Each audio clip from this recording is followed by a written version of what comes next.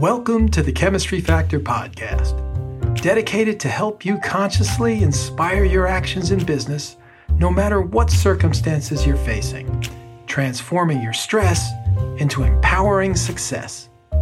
I'm Coach Barney, founder of the Chemistry Factor.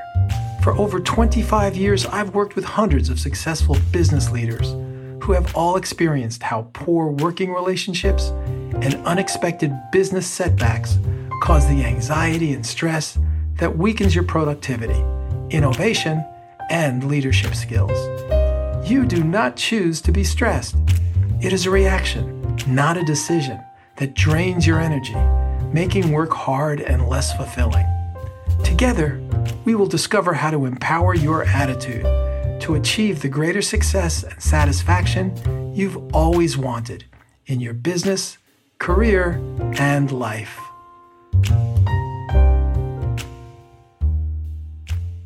My guest today is Mark Sanders, who is a visionary in developing inspired business initiatives with a dedication to implement them into actions that surpass expectations.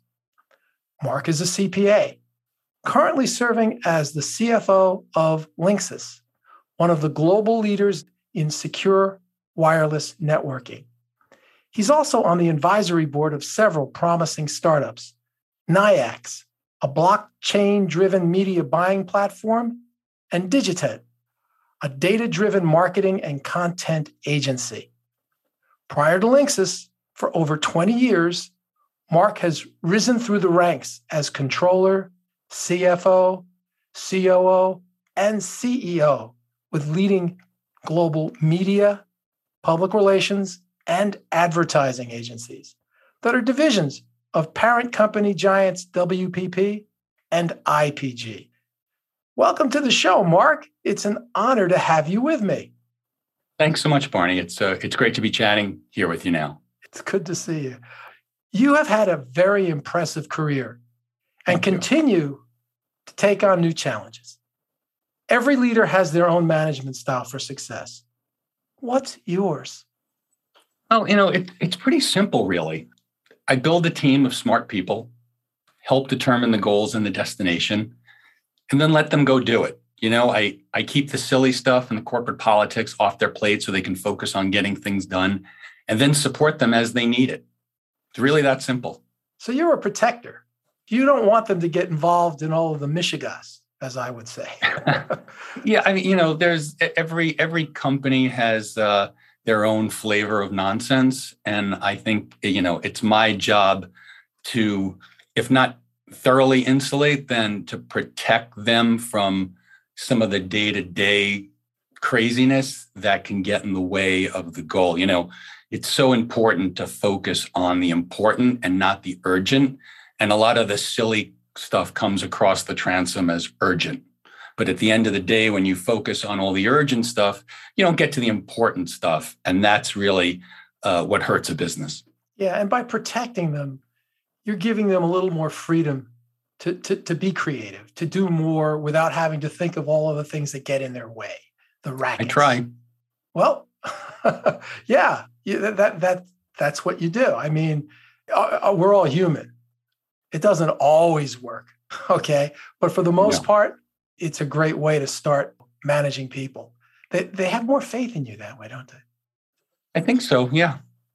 What story can you share about a peak accomplishment in your career that inspires you? Well, I've been really fortunate that I've worked with some outstanding people, and I've had a lot of things that I've been proud of. I've taken a company public. I've helped grow companies. I've helped shrink them. I've helped mentor people to become really good executives. But the one thing that stands out to me was a little bit off the beaten path of what I was trained for, and that was my involvement in Group M's World Trade Center project. I was the project lead on a 700,000 square foot, 14th floor, 4,200 person build out, relocation, and change management process. I was responsible for the entirety of the project from the Group M side, from everything from hiring architects and contractors to leading the change management process involving those 4,200 people. And I was still the Group M CFO for North America at the time and a full plate of responsibilities. And I had no idea how to approach the job at hand. They don't train you in accounting classes or CFO school for any of that stuff. So nothing prepared me for it. And it was taking like 60% of my time. Now, luckily, I had the help of some very, very talented people at WPP, some of the consultants we hired, but there were hundreds of decisions that had to be made. And unlike the other areas of my responsibility, this work was both urgent and important. Things had to be done in a certain order. So I had to learn about the design and construction issues, and I was making decisions that would affect thousands of people for the entirety of the 20-year lease.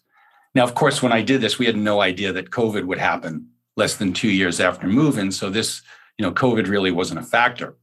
And at the time, we were one of the largest commercial projects happening in New York.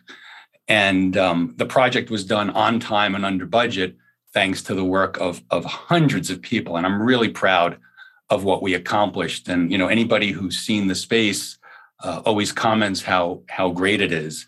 We got lots of coverage in the press, and I'll never forget that experience. And since moving to Linksys, I kind of draw on the same learning approach that I use there, because I had to learn how to learn something completely different. So I'm using that now to navigate to a new company in a new industry. And it's, kind of like getting thrown into the deep pool as a way of learning how to swim. Yeah, it sounds like courage. It takes place here when you're going into the unknown and doing it anyway. That seems to be a value that is really important to you. Does that make sense? Yeah, I don't know if it was. You don't notice it at the time. I don't know if it was courage. From the back. Okay, I'm saying to you, when you're doing something you've never done before, there has to be some questions in your mind as to what I'm going to do and how I'm going to do it, and you just go through it. So maybe it's not courage, but what values stand out in this story that helps define what makes you successful? I think as it relates to that and anything I get involved in, appreciation first and foremost. This was a complicated project, and a lot of people put their hearts and souls into it. And I was incredibly appreciative of the dedication of the team and the sacrifices they make. And that comes to the forefront when there are setbacks. And in a multi-year, tens of millions, hundreds of $1 million project, there's always setbacks. And there were sometimes things didn't work out. It was no one's fault. Stuff just happens. And it's important to remember that results don't always correlate to the effort that's put in. And it's important to remember, when leading a team, effort matters and resilience matters. And I was really appreciative. I also think too, for this, it was a mix of humor and optimism. We've all been in situations that get so crazy that you either have to laugh or cry. We had lots of those moments, missed deliveries, permitting issues that delayed progress. And, big construction projects are very linear. Like if A doesn't get done, then B can't get done, then C can't get done. So the other thing, and this, I try to carry this into everything. Curiosity is a big thing for me. I was so out of my depth when I first started that project. I was always looking for ways to understand and to find connections between what I already knew and what I needed to learn. I was really open about my lack of knowledge, and I asked questions with the persistence of a 5-year-old.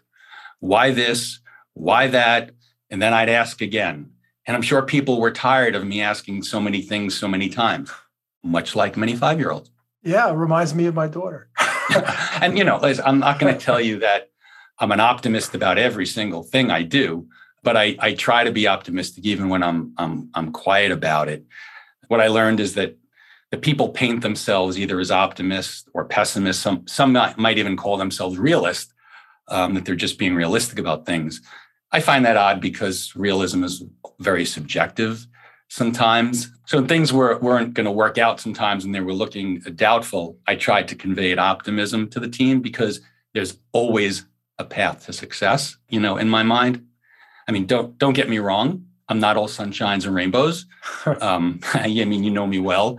I can be sarcastic as hell sometimes, but I like to think of it as sarcasm in the service of optimism. Yeah. In the services, maybe there's a little sense of humor going on there with that sarcasm as well. There might, Rabbit, there might. What story can you share that was a disappointment, and how did your resilience overcome it? The thing I always think about, comes to mind when I think about failure.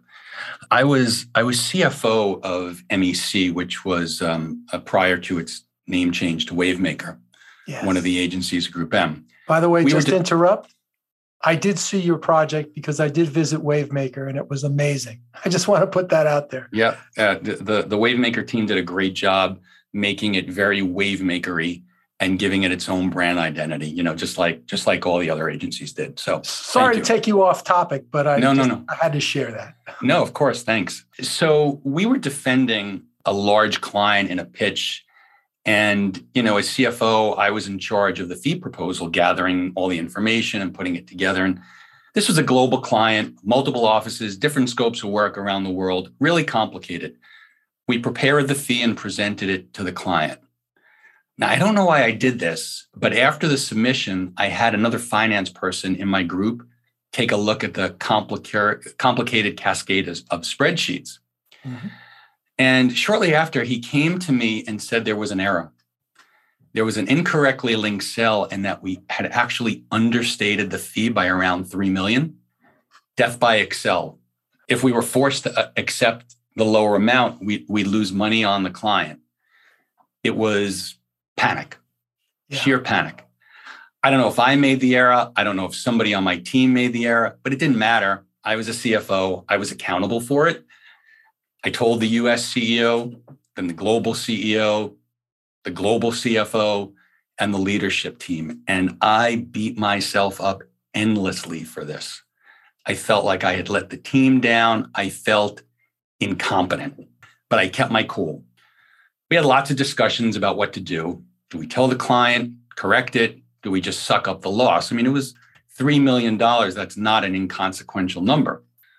I wanted to be honest. I wanted to tell the client what happened and let him decide how to handle it. And if he said, too bad, you got to live with it, well, we wouldn't be in a worse position financially than we were now, other than perhaps we, the agency, and me particular, looking dumb. I set up a call with the client, which was the next day, and waiting was torture. I'm not real good when it comes to patience. I know that. And I felt like the dumbest, like I said, most incompetent person in the world. And I should have known better. I should have had things triple checked. You go through that rumination in your head where you're just constantly beating yourself up for it. Self-defeating. Yeah, it was, but it's tough to pull yourself out in the moment. So I had the call with the client. Let's call him Bob. So after a bit of small talk, I raised the issue. My voice was quivering a bit. I'm not really a voice quivering kind of guy, but I told Bob about the error, and there was dead silence. And I'm waiting for him to speak, and I'm seeing this silent movie in my head, watching my career go down in flames. And it's like a greatest hits of all the good and bad things I did. But after about 10 seconds, which, felt like 10 minutes, of course, Bob said pretty casually, I knew there was something wrong, and I was going to call you in order to compare to the other agency submissions, I just added a few $1 million to your number. Wow. So he normalized the number. We ended up retaining the client at a fair fee. That's awesome. That's a great story. So I'm going to ask you, if you were thinking about how you built the World Trade Center, what did that feel like? What's the feeling you had when you were going through the process and completing it?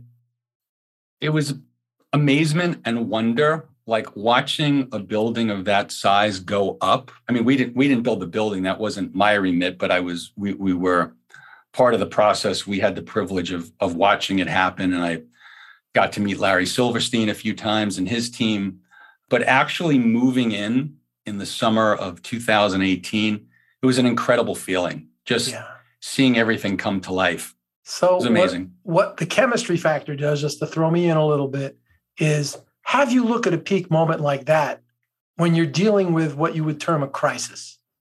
And that can take away a lot of that self-defeating, beating yourself up. when you truly know how to embrace it, you're breathing differently, you're smiling to yourself, you know that you've got the game, and a lot of torture would have not been present. Of course, if the guy had said, no, I'm not going to give you a dime, then you could feel bad. Okay. Where were you in until that time, 2011 when I needed this kind of advice? Okay. But you get it. And yeah, of course. I call it empowering value, and you get to choose whatever value that represents for yourself. But when you do that, it makes a difference for you. And I want you to name one thing in your work or life that you want to achieve that is a challenge to attain right now. Life. Well, there might be something. Okay, there might be something in life, but unless you're billing me in 50-minute hours, those are probably for another day with a beer. From a work perspective, I want to continue to build Linksys. It's a really powerful brand. It has incredible growth potential. Our new products, particularly something called Homework, will be industry changing and industry leading. And the challenge for us, for me, is helping a 30-year company evolve out of its comfort zone, try new things, take smart risks based on smart analyses. And, luckily we have a great leadership team, and we have a great team overall. We have so many knowledgeable experts. I know we'll succeed. Yeah, of course you do. And if you embraced the World Trade Center whenever you have any doubts, they will go away and you will succeed faster in less time. I'm all for that. Cool. All right. You spent a great deal of your career working with large media agencies. From your observations, what changes in the media industry stand out over the last 20 years? The industry has evolved so much, and the half-life of change is even quicker than it used to be. But, to me, the two things would be the digitalization of everything, one, and two would be the friction or the distrust that often permeates the agency-client relationship. Oh, I'm sorry to hear that. What do you think causes that? The friction? And the distrust, yeah. Yeah, I think there's this notion that agency relationships are a zero-sum game. Somebody's got to win and somebody's got to lose. And we all know that's toxic to strategic partnerships. And it often gets in the way of real results because everyone just wants to win on issues large and small. 100%. And in order to have a successful relationship, in any relationship, it's critical to know what's important to your partner.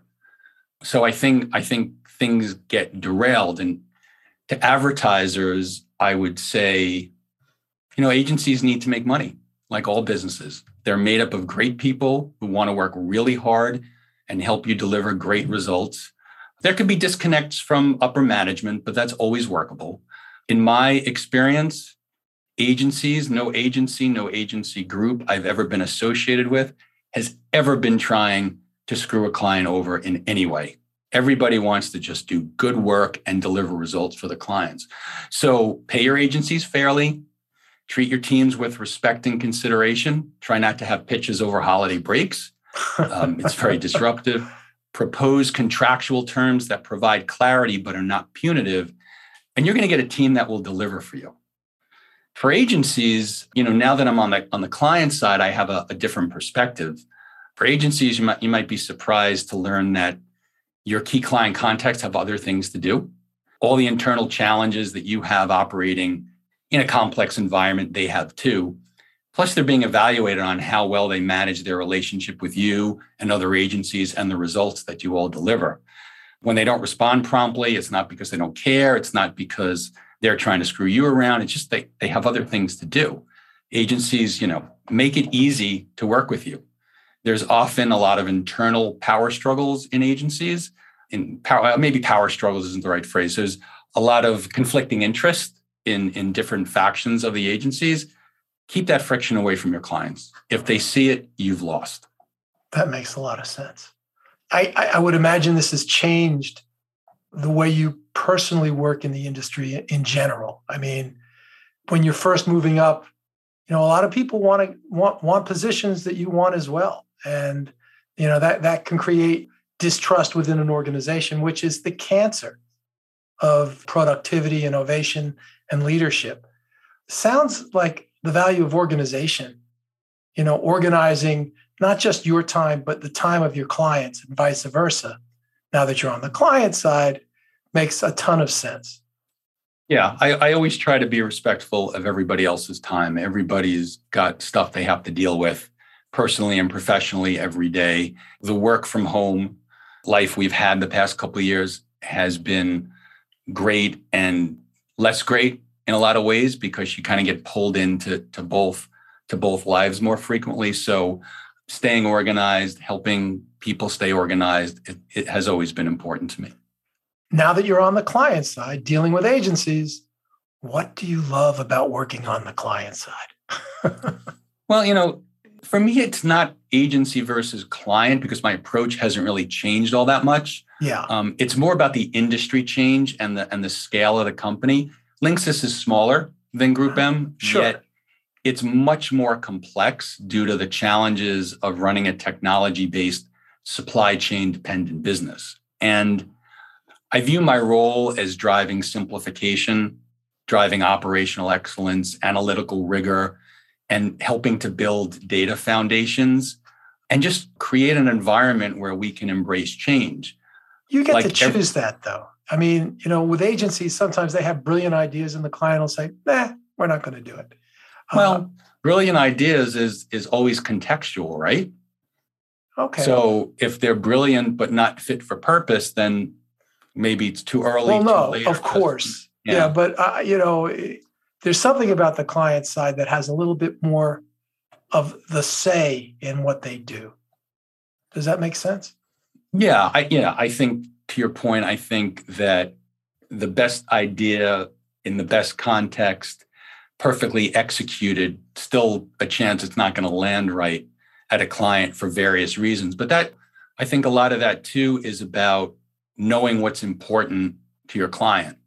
Mm-hmm. You have to stand in their proverbial shoes a bit and not always try to sell what the hot topic du jour is. Yeah, absolutely. It's something that I agree with 100%. Relationship chemistry.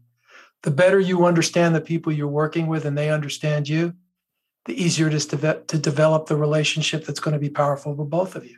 Absolutely. There are a couple questions here I think we've already answered. Okay.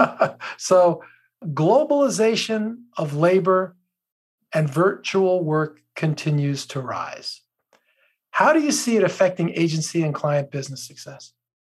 Well, first, we should stop looking at virtual work as an anomaly. As we've seen over the past years, many industry jobs can be done anywhere and at any time of day.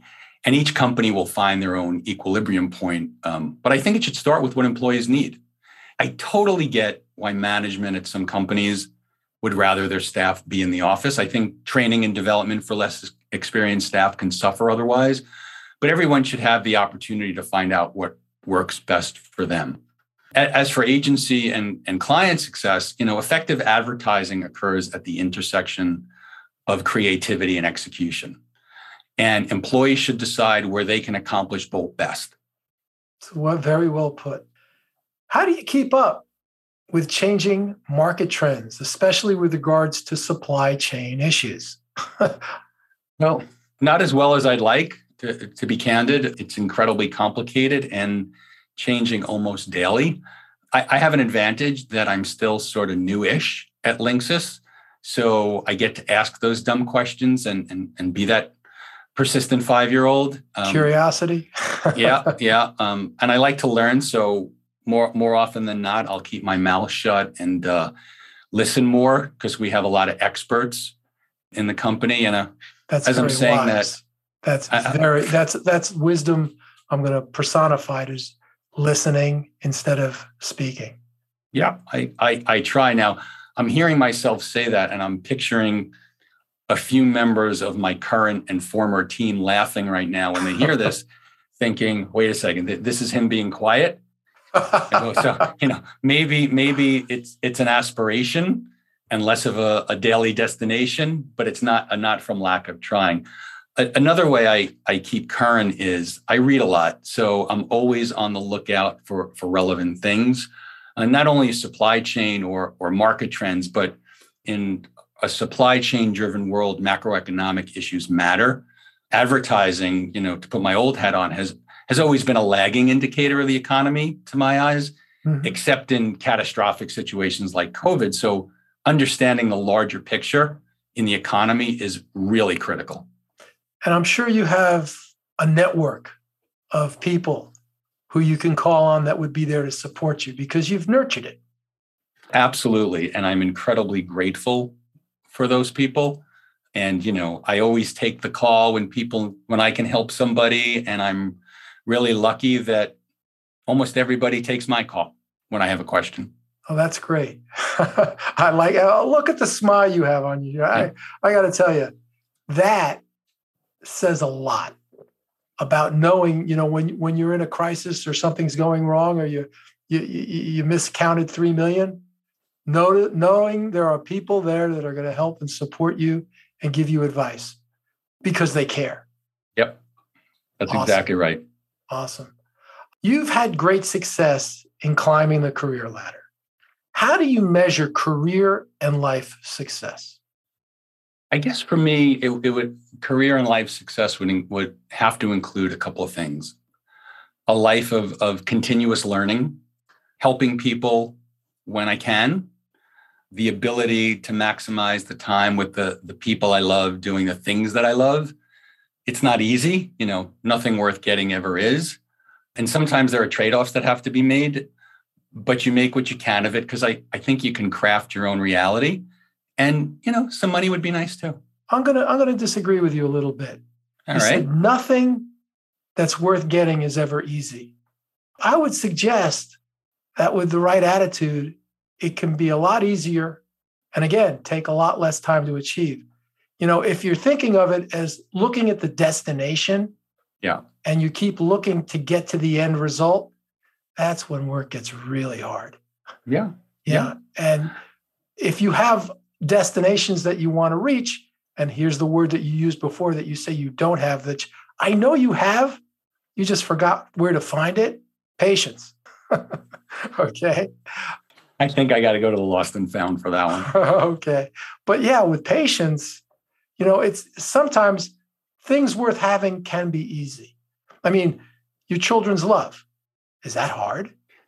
No, it's not hard, but it means spending time with them when they want to spend time. And that involves trade-offs and that involves schedule managing. Listen, my kids are teenagers now, so they barely want me. But there you go. But that's what I'm trying to say here. Time heals.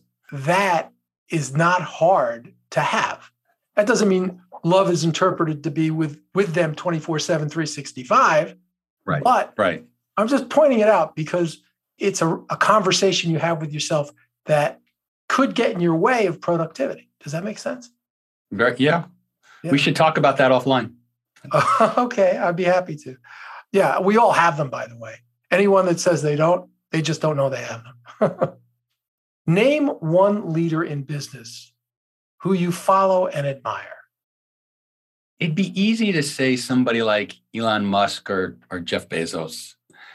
And they're certainly people worth admiring. They're the home runs, so to speak, of success.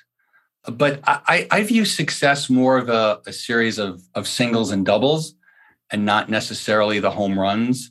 So I have incredible respect for the people who day in and day out do their jobs well without complaints or drama. Everybody knows people like this. Everyone's struggling every day with something. And these folks just keep coming back and getting it done. And they're admirable too. I'm very lucky that I have people I work with now that way. I've had people I've worked with in the past that way. They just keep coming at it, regardless of the setback. So they're inspiring. Yeah, that's exactly it. They're inspiring, and inspiration can be contagious. Yeah, and there's a lot of talk about the everyday hero, and there are so many of them, and they don't even realize they're heroes, but they are, and you be one of them. Okay. That's very nice. But well, no, you see, there you were about to say, well, not really, Barney. You don't know me. Well, of course I know you. And of course you are. We all are in our own way. And that is one way to connect with people, looking at it from that perspective when you're meeting someone for the first time, being curious as to what makes this person the everyday hero. Does that make sense to you? Yeah, it makes a lot of sense. Yeah. Makes a lot of sense. I'm going to start doing it. What words of wisdom can you share with our listeners on how to succeed in achieving career success? Well, two things, I guess. Two things that have worked for me. The first is be curious. Wherever you are, whatever company you're in, there are experts in your field right now across a wide variety of areas. Have a coffee with them, have a beer, ask what they're working on that's interesting, ask what's frustrating them. You have a great opportunity to learn from them. I don't feel that I did enough of that as much as I could have. And, don't be afraid to ask the stupid questions. You're not really going to look stupid anyway, but even if you did, so what? You'll have learned something. Most people are flattered when you ask for their opinion of something. And if you do enough of that, all that disparate knowledge that seems random at the time, or even a little pointless, you'll start being able to connect the dots of all those disparate ideas and concepts. And you can actually synthesize it in your head into something new. And then you start thinking of things in different ways. And that's where it really gets interesting. And Elon Musk has been doing that his entire career. So the curiosity is really important to me. And the second, I think, is to stay connected. It's easy to become disconnected from people, especially professionally, because everyone's so busy all the time. We were talking about before, reaching out to people. The people that mattered in school, the people that mattered in previous social settings and previous jobs, they're all still relevant. I'm always happy to hear from people. And like I said before, I reach out to folks as often as I can. So I'd suggest that people who are listening, reach out to someone you haven't spoken to in a while. I bet they'll be glad to hear from you. And you never know what you might learn or be able to share. They may know the perfect job or the perfect contact for you, or you may be able to be the perfect contact for them or someone they know. So, ask the question, make the call, have the coffee. You're preaching the chemistry factor. That's part 4 in the book, which says, nurture your network. And it's not hard. I mean, it's as simple as, I see a couple of LinkedIn posts that say, oh, today's so-and-so's anniversary at work. Congratulations, period. Good on you. Great to see you alive or whatever. But it just takes a quick 30 seconds and you're done. And the more you do that, the more you're going to feel good about yourself, and the people are going to feel good about themselves as well. Absolutely. Very wise. Thank you. Yeah. I'm pretty much done here, but wondering if there's anything else you'd like to add, or, we could call this done. And by the way, I get to edit this whenever I want. No, I think we've hit a lot of interesting things. You've given me some interesting things to think about, as you always do, and as you've always done over it's got to be 15 years we've known each other, maybe even more at this point. So I really appreciate the time. Then probably goes back even further. Yeah, it was really great chatting, and I really appreciate the opportunity to share some ideas with you and your audience. Thank you. I appreciate your time, and it's always good to see you. Same here, Barney. Thanks a lot. You're welcome. Bye-bye. Thank you for listening to today's podcast. If you enjoyed today's episode, please subscribe, rate, review, and recommend the Chemistry Factor to your friends. If you would like to connect with me on social media, reach out to Barney Feinberg on LinkedIn. To connect with me directly, email barney@thechemistryfactor.com. Until next time, empower your business success every day.